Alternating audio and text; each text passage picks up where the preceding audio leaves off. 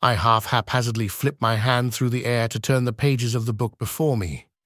This book is just one of many, but it is how I decide who will die today. Names, names, and more names. I see their name, and then I see their life, and I choose how and when and who will die. It is what I have done for millennia, and it is what I will continue to do for millennia to come. So continuously, I flip and point and create passing scenarios for each person. I am impartial and unbiased. I am death itself. In mortal terms, I think of myself as closest to one of the gods they so like to worship. I am not inherently evil. Death is a part of life, just as good is a part of evil. I pick up my velvet black pen, feeling the weight of it in my hand like a sword, and begin to cross off names for the day. It starts like any other. I am brought wine, and am left to swiftly decide times, dates, and mishaps. I see many lives flash before me, and while I am not callous, I am not particularly moved by the lives I see. There are many who are loved, who have lost. However, their souls will serve the purpose of balance as life is given in return. Imagine my surprise when I lift my pen to strike a name, knowing it is their time, and hesitate before I cross the name. Cara Wilders. Her face flashed before me, as so many others have before, and I saw her humming in the kitchen. Her deep, brown, wavy hair fell forward across her face as she washed the dishes. Her golden brown eyes glimmering in the sunlight, seeping in through the window. She was so beautifully average and so simply being. She was to die in a car accident 2 days from today. I watched her, perhaps a moment longer than I should have, and those golden eyes suddenly looked up and froze.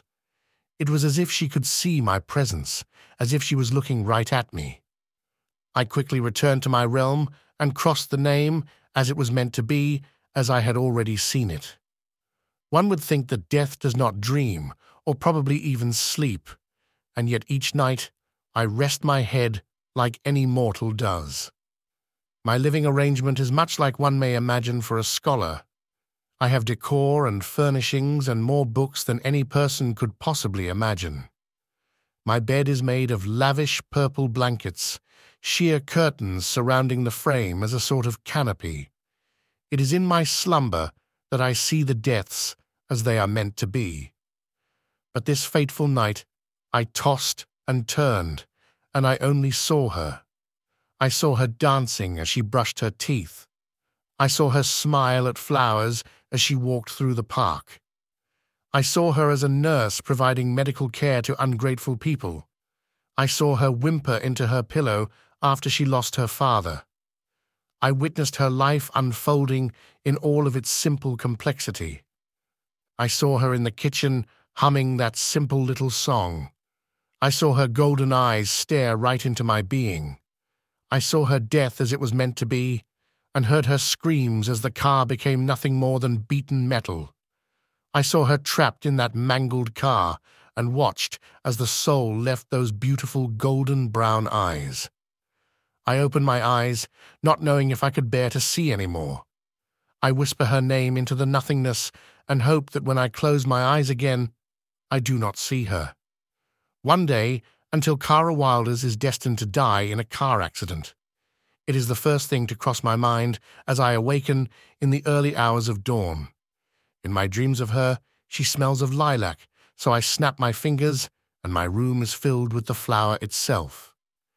The smell is not nearly as intoxicating as in my dreams, but still a welcome pleasantry.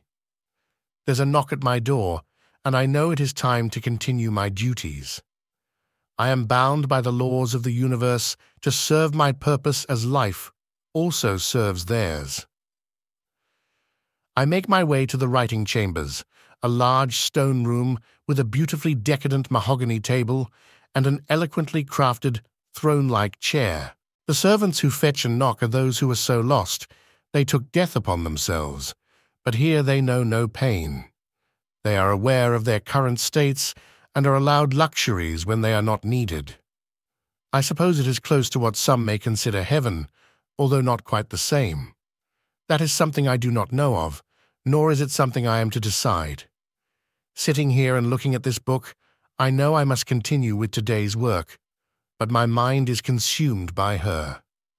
With the flash of every face I see, her face comes to me in between. I long to see her now, at this moment. I ask one of the servants to please fetch me the book from the day before, and they are visibly startled by my request. Understandably so, as it is not one I have made before, and it is not often that I make requests at all. Even so, they nod before scurrying off to procure the book, and return soon after to lay it gently in front of me. I thank them and insist they go about their day free from any responsibility, and they are more than happy to oblige. I carefully open the book, my thumb already layered between the pages. I know her name lies between. I see her name in black scroll across the ancient page, and I rest my fingers over it. The image of her floats into focus, and I see her curled up in her living room, reading. Her eyes flowing over the page, and her face crinkled with intrigue. I let myself sink deeper into her presence, and feel her heart beat faster as she reaches the end of one page, quickly turning to the next. What is it about her that I cannot escape? I lean in as I inhale the smell of lilac and listen to the soft thump of her pulse. It is not until I have sunk too deep once more that I realize I have closed my eyes whilst basking in this moment. When I open them, those golden eyes are fixated on me. I should be nothing, not even a noticeable mist, and yet I swear she is looking straight into my eyes. This time, I do not immediately pull away, if only to see what I may be witnessing. She drops her book to the floor, standing ever so slowly. Her eyes are locked on me, and mine on her. I can feel that she is not afraid, but in awe. I too am overwhelmed by a feeling of amazement as she takes slow but steady steps in my direction. My entire being feels as though it's vibrating as I realize she truly is seeing me, or at least some version of me. In all the millennia of my being, I have never been seen by a mortal soul I had already crossed from the pages. I feel drawn to her, like I could reach out and touch the smooth, flushed skin of her cheek. It is when she too is reaching towards me that I recoil back to my desk, slamming the book closed. I shouldn't have let myself become so close. Still, my mind is racing with the thought of her eyes as she looked at me, and how she reached towards me. She did not run, or cower, or hide. I do not return the book before heading to my sleeping chambers for the night, for I can't bring myself to let go of her name. I have tossed and turned all night with the book in my arms.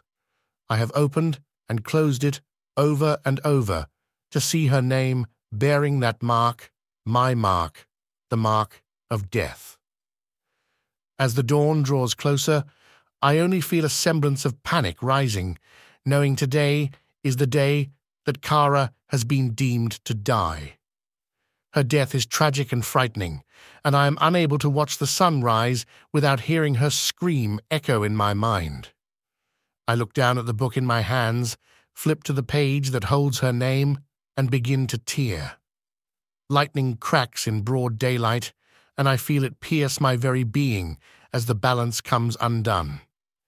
Kara Wilders will not die today.